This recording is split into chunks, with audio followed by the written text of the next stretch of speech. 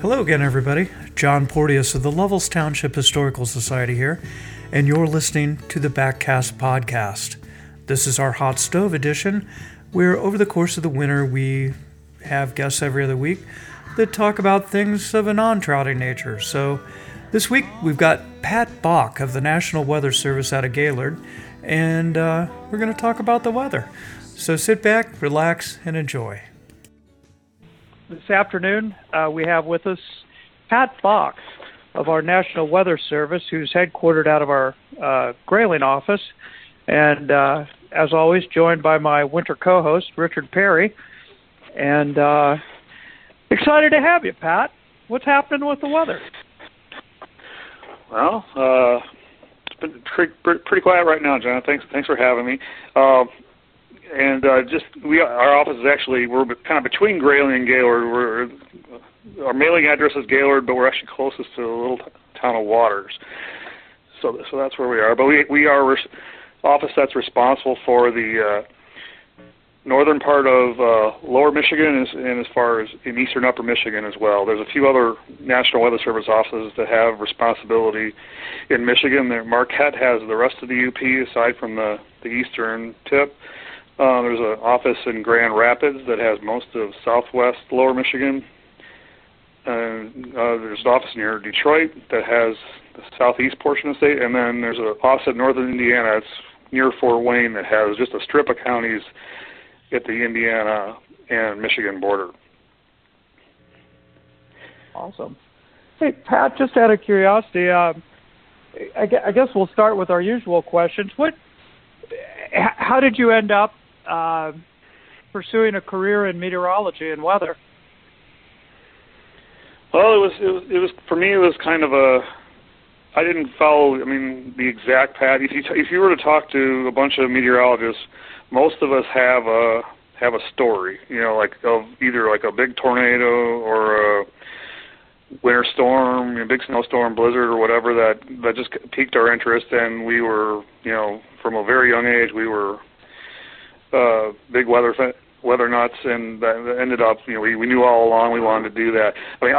I've always been interested in the weather, and I did have some events as a kid. I grew up in the Chicago metro area, and did have a small tornado that clipped my parents' subdivision when I was like in first grade, and so that kind of spooked me. And my parents were very early adopters. We had a weather radio at my house, partially for my sake at an early age. So I was always listening to the weather forecasts on that. Also, when I was a kid, we did have Chicago had a big blizzard as well, and that where we had snowbanks. Even by the standards around here, they were pretty good. We were able to, as kids, we were climbing up onto roofs of single-story ranch homes and sliding off the roof. Probably wasn't the safest thing to do, but it was, it was fun. Kind of different when Chicago gets that much snow. That part of the country, we don't get a whole lot of lake effect snow there. We get which is the fluffier, lighter snow. We get more of the system snow, which is that much wetter, heavier snow. So it's kind of a different animal as far as driving on it and as far as trying to shovel it off. Oh, absolutely. But anyhow, absolutely. So basically, I was interested in many sciences, but eventually I was drawn to the. So I actually had a hard time picking a major. It was going to be in a science field, but I was kind of drawn to the public service aspect of the Weather Service. The Weather Service mission is to protect lives and property, from hazardous weather and water impacts, and so that seemed like I like the public service. Not only do I get to do the science side, which is just interesting to me personally, but also get to do the public service side of it as well. That's awesome. Hey, do you guys, I guess, how do you land in Gaylord? Is it like the service, you request to be stationed somewhere, or you work through a rotation, or? Yeah, it's actually changed since I've been in. It'll be 28 years this summer. I'll be in, so I've been around a while. But I've hopped around a little. It's not exactly like the military where you they basically stick you where they need you. When I came in, what they did was you told them, which states or which parts of the country you'd be willing to go, and then as positions opened up, they would offer them to you, and you could say no, but that was probably not in your best interest to say no.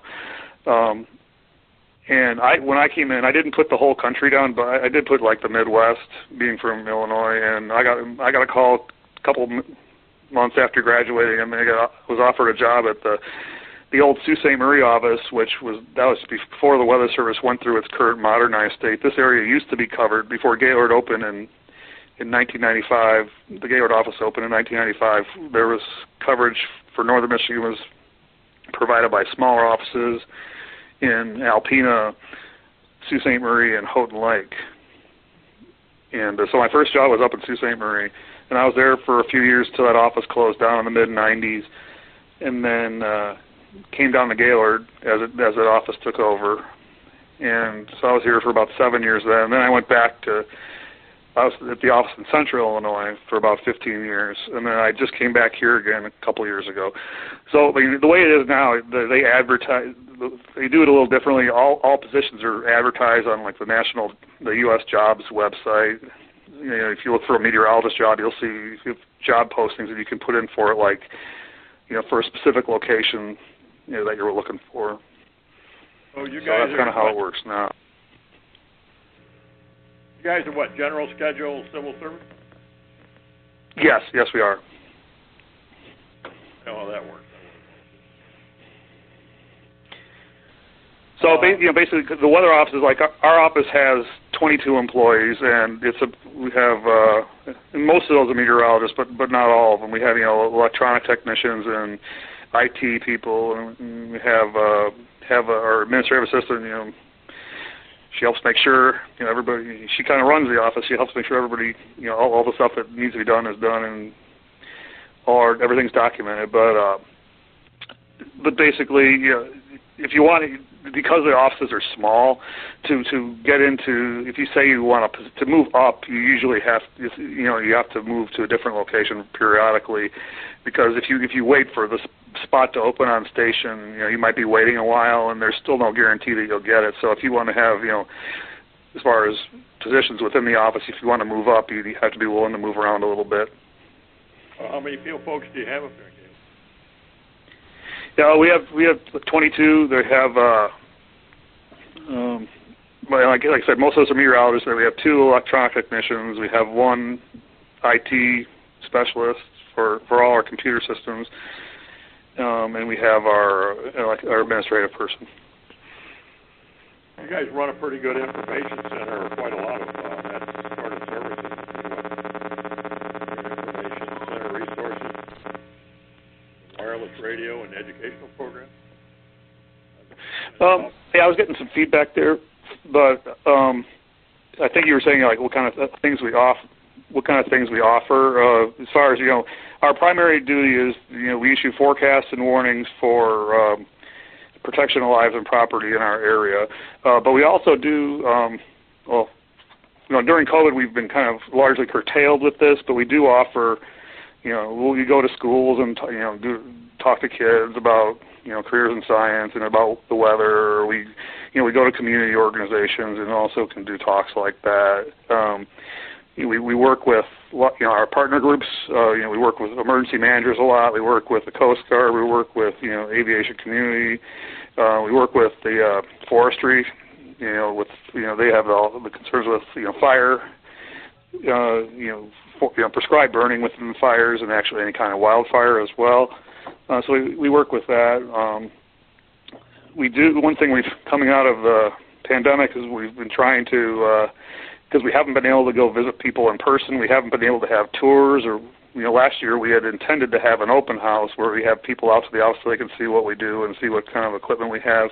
Because people are often interested in that, but because of the pandemic, we haven't been able to do that. So that's we're going to have to put that off, indefinitely right now. Still, we still don't know when things are going to be back to more normal, but we still want to be able to keep in contact with everybody out there. So, in addition to our web page and our social media sites where you can interact with us, we are starting to do some virtual trainings as well. And this spring, we have currently scheduled 4 virtual storm spotter training classes.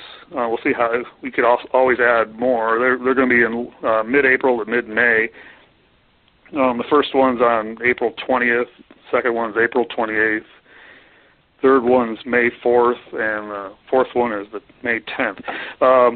All of those were going to be from like 6:30 in the evening till 8:30 in the evening, except the first one on April 20th we were going to have from like 1 till 2:30, see if people want to do that during the day. Again, it's kind of new for us, so we'll see how it goes. We could add more. We thought about considering a weekend day, too, to see if that would be something that would get attention. But it would be a lot of the same stuff we would do at an in-person spotter training class, but it would just be online.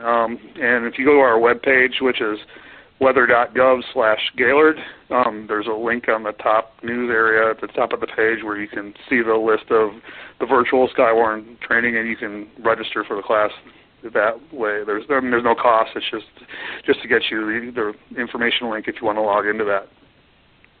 So, Pat, that's actually a program that I was involved with back in central Indiana.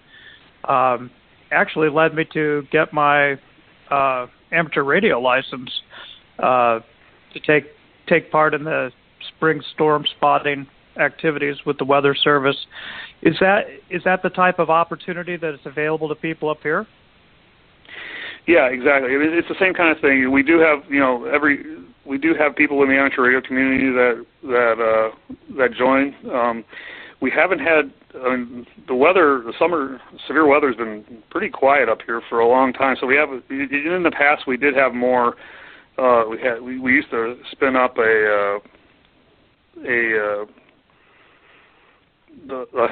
ham radio desk where they would call out to help us, solicit reports during severe weather events. When I was in Central Illinois, where we had a lot more severe weather, typically we always had when we had a big event, we would have a ham radio operator or two in there that they would be calling around and soliciting reports that way. We haven't had as much luck with that up here, partly due to the low severe weather rates, having people ready to go and getting them in, but it's also just the reduction in number of active amateur radio people up here that are interested in storm spotting. But we still do get some reports through that. I'm not really active, but I do have my amateur radio license. I decided because I did a lot with spotter training, and I was talking to ham radio operators all the time. I wanted to, be able to, certainly not an expert at, but I just wanted to be able to speak the language a little bit when I was talking to them. Sure. So, well, for folks that may not be familiar with it, what are some of the things that they would learn and come away with from a storm spotting class? Well, basically you go over the overall, why we kind of explain why do we need storm spotters. We go over the limitations. Meteorology is, we're advancing every year and we're getting better, but there are still some things that we need help with. And one of the things is having eyes and ears at your location that's better than what we can see on radar or what we can infer from some of our equipment. So having trained eyes on storms is still incredibly helpful for us. So we can kind of explain why that is. We also, go through the ingredients. What do you need to make thunderstorms? What are the different types of thunderstorms? What types of severe weather can you expect with each of these thunderstorms? We go over the climatology, times of year, times of day when things happen. We go over definitions of severe weather types. What is a severe thunderstorm versus a garden variety thunderstorm, things like that. So basically, it's just also, we also go over weather safety, so things where you can, how do you want to know how to stay safe from severe weather as well. Also, and then on top of that, how do you make reports to us? Because we train you, and that's good for you to know about it, but it's beneficial for us to make sure we're getting that information. So we let you know how to get the reports into us, so we can use those to help. You're kind of a partner with us, where you're helping us do a better job, which in turn helps your community, and you're helping us in our mission to keep people safe. We've kind of talked about spring storms and stuff, but do you use your weather spotters throughout the year for snow events or ice events or anything like that? Absolutely. For anyone who's lived up in northern Michigan for any length of time, especially if you're more towards the western side of the state, lake effect is a big thing here, and more than any other type of snow, it's quite variable over short distances, and we don't have official observations everywhere. So having people give us good snowfall, reports is also, or ice reports or whatever is very useful to us. And sometimes, up here we tend to have more of, we tend to lock into, once we're in a cold winter pattern, we tend to lock into the snow a little bit more. Where our area, where my previous office in Central Illinois, we could have we were tended to be in a part of a storm track where we could have all kinds of weather. I mean, I remember one of my first years down there, we had part of our forecast area was having heavy snow, part of our area was having an ice storm, and the farthest southern portion of our area was actually in a tornado watch all at the same time. So it was, nice. Pretty dramatic. Pretty dramatic. So sometimes that's another thing that's useful for spotters too, is they can let us know, exactly where that we can have a pretty good idea where we expect transition zones to be, but when people can tell us when precipitation types are changing over from rain to snow or ice or whatever, and that's also useful for us to refine the forecast and update as necessary. As things have evolved, is social media more of a conduit for you guys than in days past?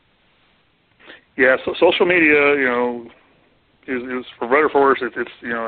It's important. We need to get the information we can out. We get our information out there as best we can. And it's also a good way for we get a lot of people to report to us that way. They'll send us pictures, which before it used to be a phone call, or a ham radio report, and you couldn't really see, but it's kind of nice to see someone where they've taken pictures of they got their ruler there stuck in the snow, or they take a picture of a hailstone with like a size reference, like have a stick of coin or a ball next to it, so you can see how big that really is. So that's definitely been helpful.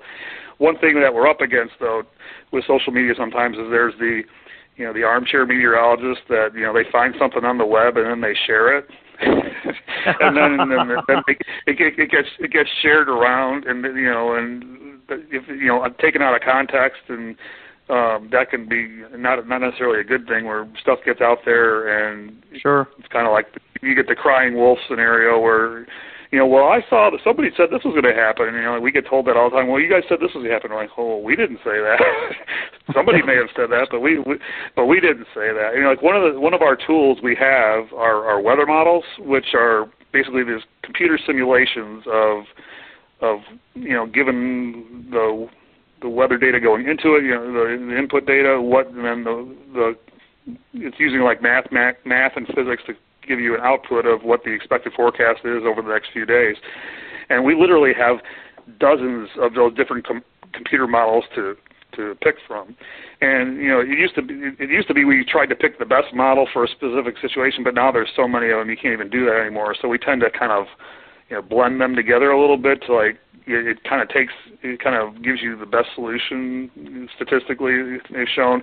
And what ends up happening is somebody on social media will find one specific model that like gives say a big snowstorm or whatever, and then they'll send out a graphic from that, which does is not the proper context and not something that we would be comfortable sharing, because there's a lot. Sometimes you will see a situation where you might have one model gives you 2 inches and another model gives you a foot, and the best forecast is usually probably somewhere in the middle. But if you depending on what you wanted to do, you could share the wrong one and give a lot of misinformation that way. So that's one thing we have to deal with social media, is try and give our best forecast out of what's going to happen, and have to recover sometimes from some of the other forecasts that get put out by people who don't really have the background. So yeah, go ahead, Richard.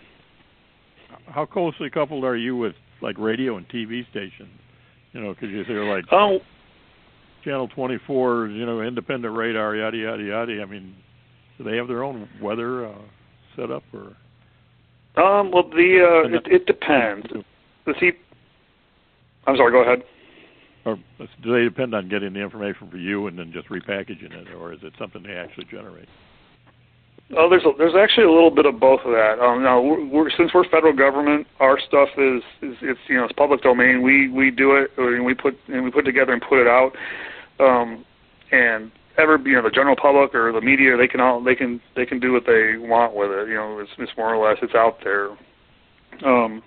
Everyone's paying for it with their tax dollars, so we're doing the best job we can. We're not driven by advertising revenue or anything like that. We have no ulterior motive. We just do the best job we can. Now, TV, they can do, or radio stations, they can directly share our stuff if they want to. But they also have their own, in many cases, their own meteorologists on staff who might have a slightly different take on it. They could also, and then there's they might want to. They sometimes they go through like a private company, like say AccuWeather or the Weather Channel or some other. They can subscribe to those, and those companies will, package it to look exactly like they want to. They'll give them custom graphics and things like that. Where we're not, that's not what we're doing. We put it out. And if you want to use what we have, great. But if you don't, you generally have to find a partner in the private sector that would customize and package it the way you want. And sometimes you will have, they'll come up with somewhat different forecasts. Like I said, there's so many forecasts out there. Sometimes people, you can. If you put a bunch of meteorologists in the room, most of the time we're going to be in the same ballpark. But there is definitely room for opinions or artistic license a little bit with some of that. And so depending on who you're talking to, you might get different opinions. Well, I guess the question is you look at all these weather apps and all these different venues and outlets. I mean, it's the same information or from the same source? It's just being repackaged and interpreted a little differently, or is it, independent stuff? I mean, if they all, coming to these conclusions on the independent data. Yeah, it can be different. And like I said, I remember I said that we have access to literally dozens of computer models. Oftentimes, those apps will run, say, off of one single model, which, it can be good, but it could also be not very good. So it just depends, and it's also not going to be the same in every circumstance. I mean, on one day, one model could hit it out of the park, be right on, but another day it could be completely wrong. So it's just something. It's kind of the nature of the. And we tend to watch the Weather Channel a lot because I think that's what elderly people do. But they talk about a European model and the domestic or the other model. Whereas, why? I guess the question is how viable is the European model on this side of the world? There's different types of weather models, and the European, the way they have it set up, it does work globally, and just like there's some of the U.S. models. Are also global models, and so they can give you a forecast at any point, around the globe. But there's also what they call regional models, like they have one that, like we have a model that, that only goes over, let's say the lower 48. But then there's even higher resolution models, which are basically they show more precision. And those might only be over the course of the Midwest or the Great Lakes region, or even smaller areas than that. So the models just run over a very small area. And the end result you'll get with those higher resolution models, you'll get what looks more, precision. And if you look at one of the high resolution models and see the rain output or the snow output, it almost looks like a radar image. And so it looks very precise. It doesn't mean it's going to be right. Whereas if you looked at one of the global models and, say, the rain or snow that it's putting out, it's going to be more like this broad brush swath of, you're not going to see any kind of real detail in the rainfall area. But so and those are generally the ones that are more over larger scale. That they tend to broad brush the rain or the snow a little bit more, so it covers probably more area than it needs to, and it also doesn't pick up the real maximum and minimum areas as well. Whereas those higher resolution models they try to be more precise. They don't always work, but again, that's part of our training, is to try and take these various types of forecast data and make the best forecast out of what we have given to us. When you're doing that, Pat, and you're interpreting these data sets that are coming in for you, are those skewed by events like a La Nina or an El Nino winter? They can be. Like La Nina, El Nino, that is, I guess that's a good topic. We're coming out of a La Nina winter right now. It didn't turn out to be as quite as we were expecting for us locally, and that's part of the problem. Is sometimes when we talk about long range forecast, there's many different things that can impact the long range forecast over the next several months. But La Nina and El Nino, and that is that's looking at the ocean water off the equatorial Pacific, and an El Nino is when that water is much warmer than normal, and then the La Nina is when that water along the equator is cooler than normal, and it's been shown through research that those patterns will impact the atmospheric circulation. And so, and that those water temperatures are somewhat predictable at a period of several months in advance. So when you hear about these winter outlooks, or say based on an El Nino or a La Nina, they do that because that's the only thing we have that's really got a strong. It has longer than a couple weeks lead time. Sure. Right. So unfortunately there are other circulations that can occur. That we only have maybe a couple weeks of outlook with those, and so if one of those overpowers the impulses from the El Nino or the La Nina, then that tends then it makes it look like the forecast wasn't good. Which that happens sometimes. I remember I forget what year this was now, but it was a very strong El Nino, so we were forecasting this part of the country be warmer than normal, quite a bit warmer than normal was the overall thinking. But what ended up happening was the El Nino it's set up a little further west than it typically does, and because it was further west, that allowed us to have more of those Arctic air intrusions in the eastern U.S. So it ended up being a really cold winter, even though originally it looked like it might be warm. And so it's a challenge, definitely. And we typically only talk about those in the wintertime. Even though they occur through the year, they don't have as much of a discernible, we don't have as much skill trying to apply that to the weather forecast, for the coming seasons. The winter is the one where it seems to have really the highest, hunker in. better than most. But coming off still. Go ahead. No, I'm sorry. Go ahead. Well, I was just going to say, coming off a mild winter, it's really hard to make then a declaration that, okay, we'll have a mild yet wet spring or something along those lines. Yeah, well, we are coming out of the La Nina now. It looks like within the next couple of months will be what's called the neutral phase is what looks most likely, which is basically it's not El Nino or La Nina. And there's not a real high predictability for us, but at this point it's looking like going into the spring here we're going to be warmer than at least leaning towards warmer than normal, which really isn't a stretch because we've been warmer than normal for a while, more often than not, with the exception of that few weeks, those cold weeks there in February. The winter has been quite mild, and there's still a signal for being at least slightly wetter than normal. Although with that La Nina pattern was actually supportive of us being kind of wet through the whole winter, and that really didn't happen. As I'm sure most of you are aware, most of our area has been pretty well below normal on snow. And Gaylord, it's not out of the question.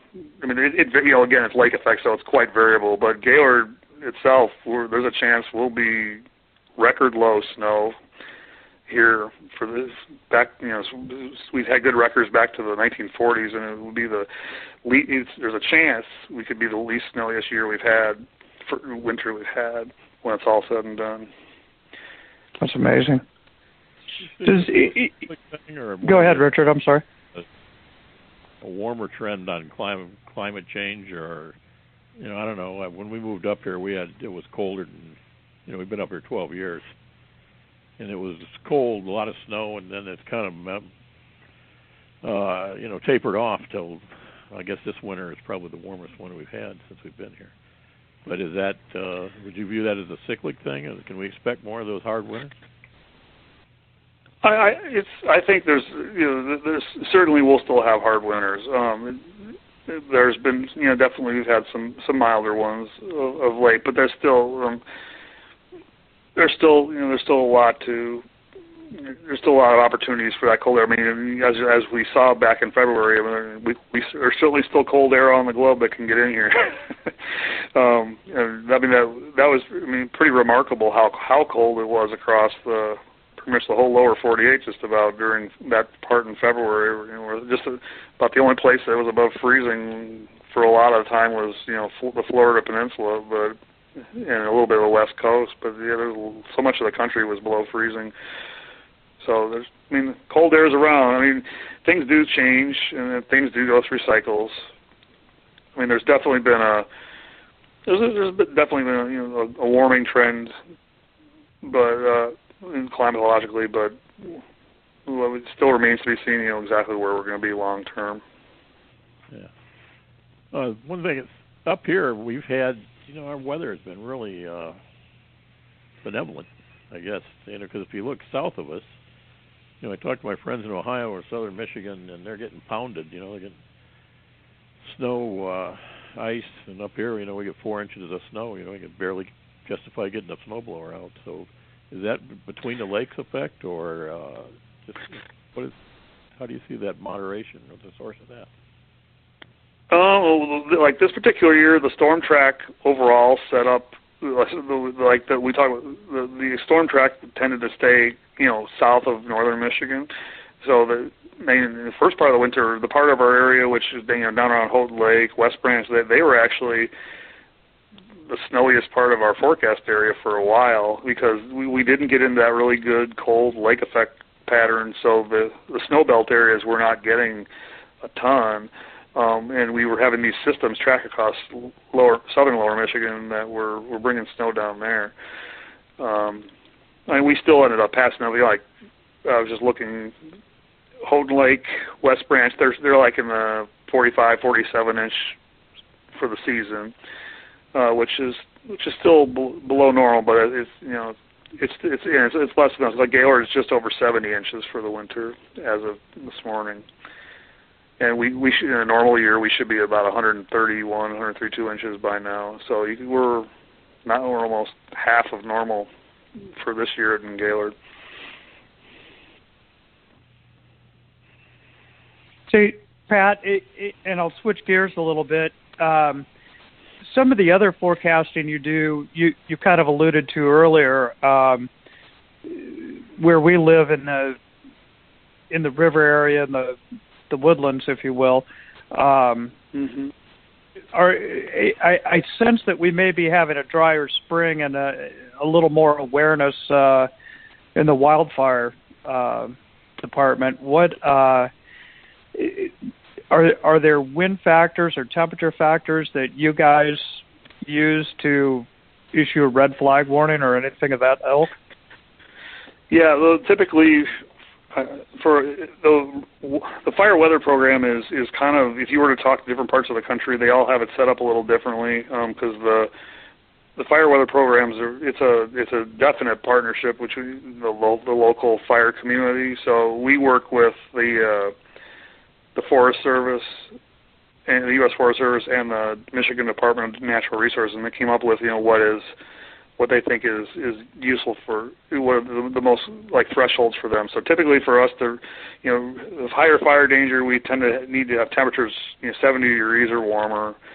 If we have like your humidity's down 25%, or less, relative humidity. You have winds over say 20 miles per hour or so, or frequent gusts. That's when we start to get really concerned. And also but we don't make these. Whereas usually we might look at weather data and then put out a forecast. But when we talk about the fire program, if we're going to do a red flag warning or something like that, that's in coordination with the land management agencies. They'll tell us, say, what the conditions of the fuels are, how dry everything is. They're looking at the vegetation. Like right now, since definitely it's something we are concerned about here in the next several weeks, is because we lost some areas. It wasn't that far off in normal, but a lot of northern Michigan, we're losing our snow cover a lot earlier than normal. And I mean, not to say we won't have more snow. In fact, we could certainly get decent snow well into April. So just because we're losing out doesn't mean we're done. But certainly right now, a lot of the snow is gone. I mean, most of the snow is gone, and it's still too early for things to green up. So you end up with real dry conditions in the forest, and that if the conditions are right as far as low humidities and high winds and warm temperatures, that can be a real dangerous situation as far as fire risk is concerned. So that's something we're definitely watching. As part of that, and maybe twig into something else, what is our traditional last freeze in this region? I think, not just off the top of my head, I think it's pretty close to the end of May. Okay, I know so well past Mother's Day. Right. I know for gardening around here, the common sense is you got to be really careful much before Memorial Day, and even your chances go down rapidly after that. But it can happen, into June certainly. Yeah, no, I know as mild as it's been, I think a lot of folks' thoughts are turning to, it'd be nice to put something, go work the soil, maybe figure out what's going to go where type of thing. And it's just interesting to know. It is definitely different than central Indiana in that regard. Our growing season up here is not that long compared to a lot of other places. What are some of the new things that the public might notice that you guys were involved with, Pat?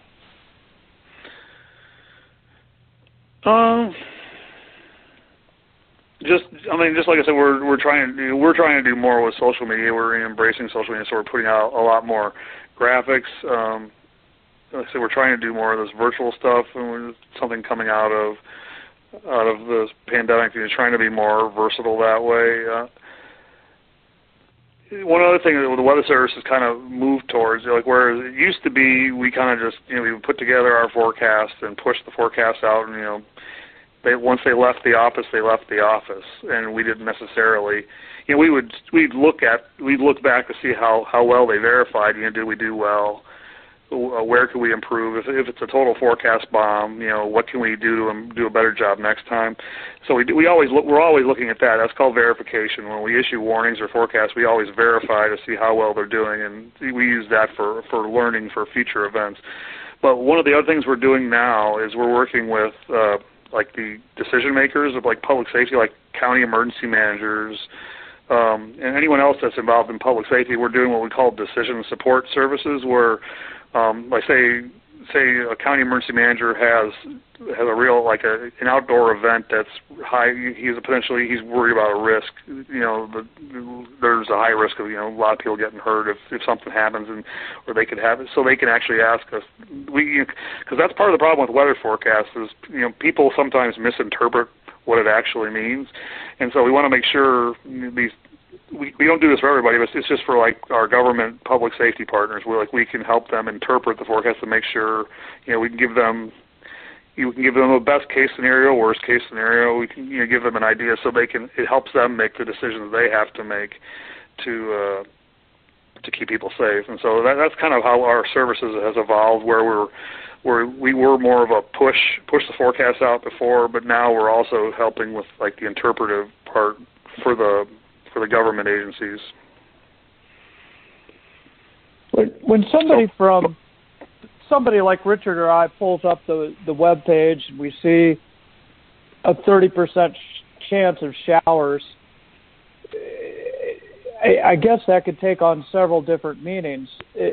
How is that intended to be consumed when we say X percent of showers or something of that ilk? Well, there's different types. Like if you're talking, it depends. It varies as you get closer to the event too, because sometimes, say we have say on day 7, a 7-day forecast. On the 7th day you see 30% chance of rain or 30% chance of snow, and that could be because they're looking at some of the models. We could see rain or snow that day, but the confidence isn't real high. There could be a few reasons for that, because say like I told you about those multiple different computer models, dozens of computer models we have. Sure. That could be because as time gets closer, you might have, like, say, I talk about storm track being important. Like maybe one model has the storm track going northeast through Minnesota, and another one has it coming northeast straight through lower Michigan. Another has it going northeast through Ohio. It's the same general feel, but as far as what you're going to see, it's a huge difference. All the models have a storm. All the models have a storm, but they all take it, in some cases vastly different. I mean, the track is generally the same. It's to the northeast, but the actual who it passes through is different. Same thing. It could also be, you also could have, sometimes things happen where the systems slow down. Like, we had a storm that looks like it's coming, and originally we thought it was going to be on, Friday, but then 2 or 3 days out, you say, hey, it's that session and come through Thursday. So you could have, some of it is, your uncertainty in, like if we have, a dozen models we look at, and they all say the storm's going to take this path, and and it's going to come on this day, then we have higher confidence that that's actually what's going to happen. If we actually, one of the things we look at is something called a spaghetti plot, where it's basically you have different model solutions all thrown on one map, and if you say, like, sometimes it just looks like a big pile of spaghetti on a plate, and if you see that, your confidence in the solution, one solution, is not very good. But if all those lines are all tightly clustered, then you're like, hey, that's pretty good. I feel pretty good about that. But back to your original question, so or kind of going back a little closer, I mean, the percentage could mean, it could be like just a confidence level of it occurring at that point. And as you get closer, you could be talking, say you're looking at a forecast for, say, one county, 30% chance for that county could mean we're expecting 30% coverage. So 30% of the county is going to see measurable rainfall. Right. And that's especially true, like, when you're talking, like, that's especially true with, say, thunderstorms or lake effect snow, where, say, thunderstorms, you could have thunder all around you, but at your place it might not rain. And unfortunately, the way people perceive it, there's only two correct answers. If it doesn't precipitate, it should have been a 0% chance, and if it does precipitate, it should have been a 100% chance. So everything is local. And so again, but there's times where we look, like you see the lake effect snow reports. If those snow bands lock in on a specific area, like you could have 25% of a county getting 7, 8, 9 inches of snow, and then half the county getting nothing. And so it wasn't necessarily a bad forecast to say 60 or 70% chance or something like that, because some area really did get a lot, but then some areas got nothing. So what's the best way to? That's a challenge for us. The best way to. And so that's why we've tried to go more towards graphical depictions of things, so we can actually, like for lake effect, for instance, we can actually get some of that in there where you can see, like, okay, just this portion of the county is really looking like they're going to get it, and the rest of it won't be too bad. So that's something that using graphics as opposed to just words helps us get our point across a little better. Sure. I've been watching now when you send out your morning graphic on Twitter, just to kind of set the stage for the day and maybe tease the week a little bit. Sure. I like those a lot. And I'm not on Twitter very much, but it is a nice way to pick up that kind of at a glance stuff. To just, here's a quick 5-second picture that's going to set stage for us. Right. So before we sign off, Pat, what's the best way for folks? We alluded to Twitter. Obviously, you've got your website. Is the website the preferred consumption point? No, website is that's all. I mean, basically all our stuff is on there that you could want to find. It's sometimes you'll have maybe not the easiest time finding it, and then also Twitter and Facebook, we also put a lot of stuff out on those as well. If you're looking, the most data is going to be on the website. Twitter and Facebook is going to be more selective what goes out. So it's not as much of it. You're not going to see as steady a feed of information. But on the web page, you actually have to know where to look for some of the stuff, because sometimes it's not always. Anytime you go to a web page with lots of different tabs and buttons, there's stuff, kind of layers you have to go through to sometimes get what you want. And if you find something you like to use a lot, you can bookmark that for later use. But yeah, you can.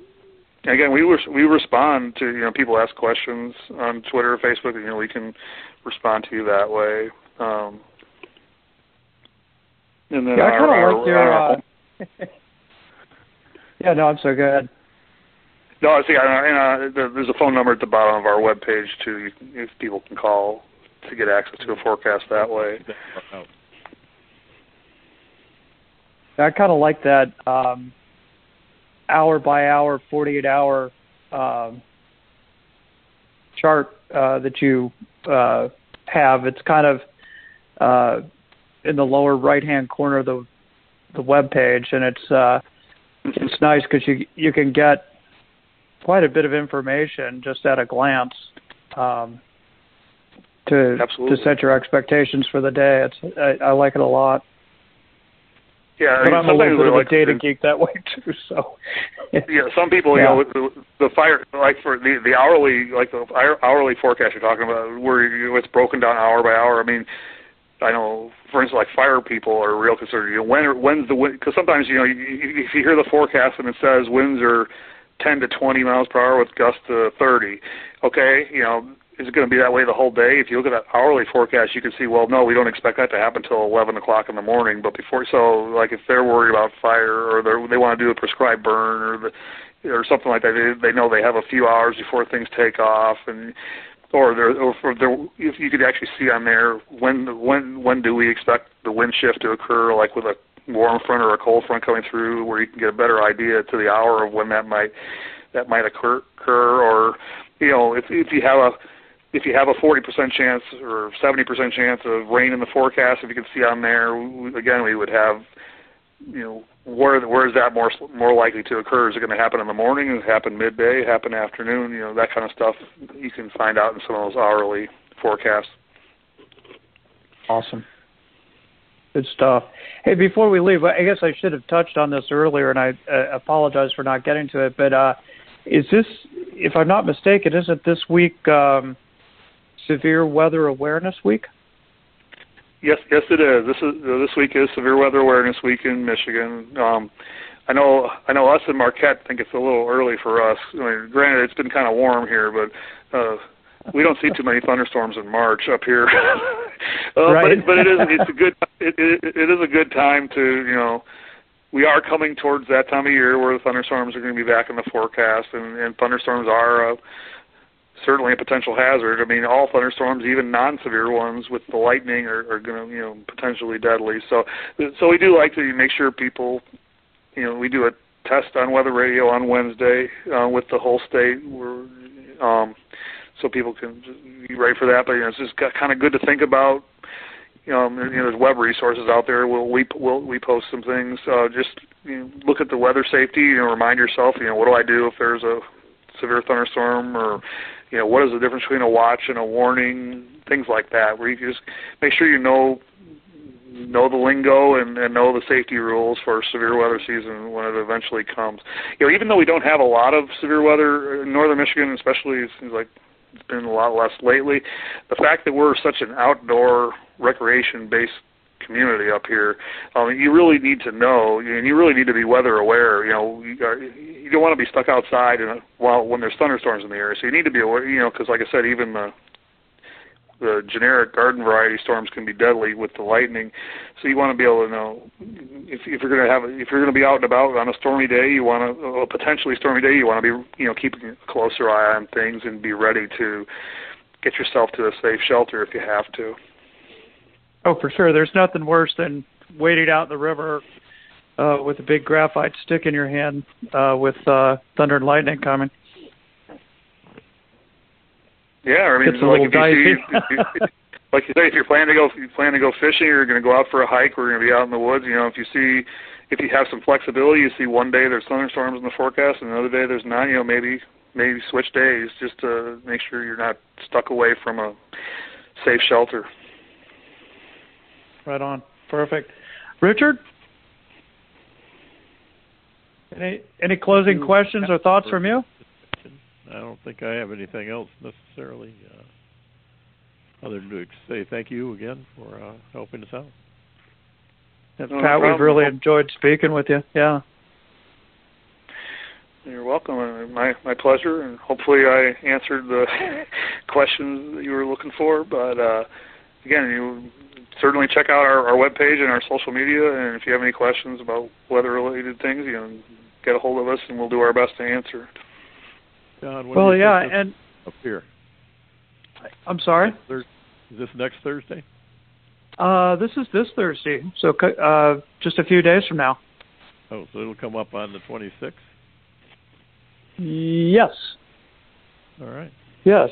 So, Pat, we'll make sure to underscore that people can go to the website and sign up for the virtual Skywarn spotter training and get involved.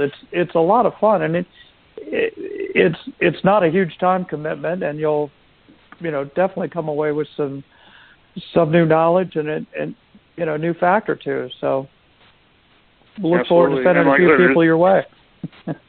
No, and like I said, part of it's nice that you're helping us help your community. So it's kind of like your own little. You're part of our public service that way. You're part of the team, and it's important. Well, great. And for our listeners in other locations, and we are fortunate enough to have folks subscribe to us that are outside the immediate area. All of the Weather Service stations or locations have similar information, don't they, Pat? So people can find out how Correct. They can get involved locally. Right. Yeah. If you go to the weather.gov, that'll be the National Weather Service. That's our the parent National Weather Service. That's main page, and you can just click on your location there. It'll take you directly to your local Weather Service office if you happen to know where that one is. And all the pages, our whole page should look fairly similar. There's a little bit of difference from place to place, but each office, like I mentioned, we have Northern Michigan, Northern Lower, and Eastern Upper Michigan is our responsibility. But each office has their own area of responsibility, and they will provide similar types of information for that. Obviously, we're not going to be issuing any kind of hurricane statements or outlooks up here. Right. But if you were at a coastal site along the Gulf or the Atlantic, you certainly would that kind of information would be there as well. There's the forecasts are tailored to the local area, and we all have some areas don't get any snow, some areas get lots of snow, some areas don't get much severe weather, some areas get lots of severe weather. So you'll see things a little differently everywhere, but we all have the same goal, which is to keep people safe. Awesome. Pat, I can't thank you enough for taking time out of your day to speak with us. We've really enjoyed it, and I hope our listeners will seek out the appropriate webpage for their locale and get involved. Well, there we go. Fun conversation with Pat. I hope everybody came away learning a little something. And again, go hit that webpage. There are a lot of cool programs. Certain locales are having junior scientists events, and just a neat way to pick up some new knowledge. So there you have it. Until next time, everybody be well. We'll be back in 2 weeks with another episode of the BackCast podcast.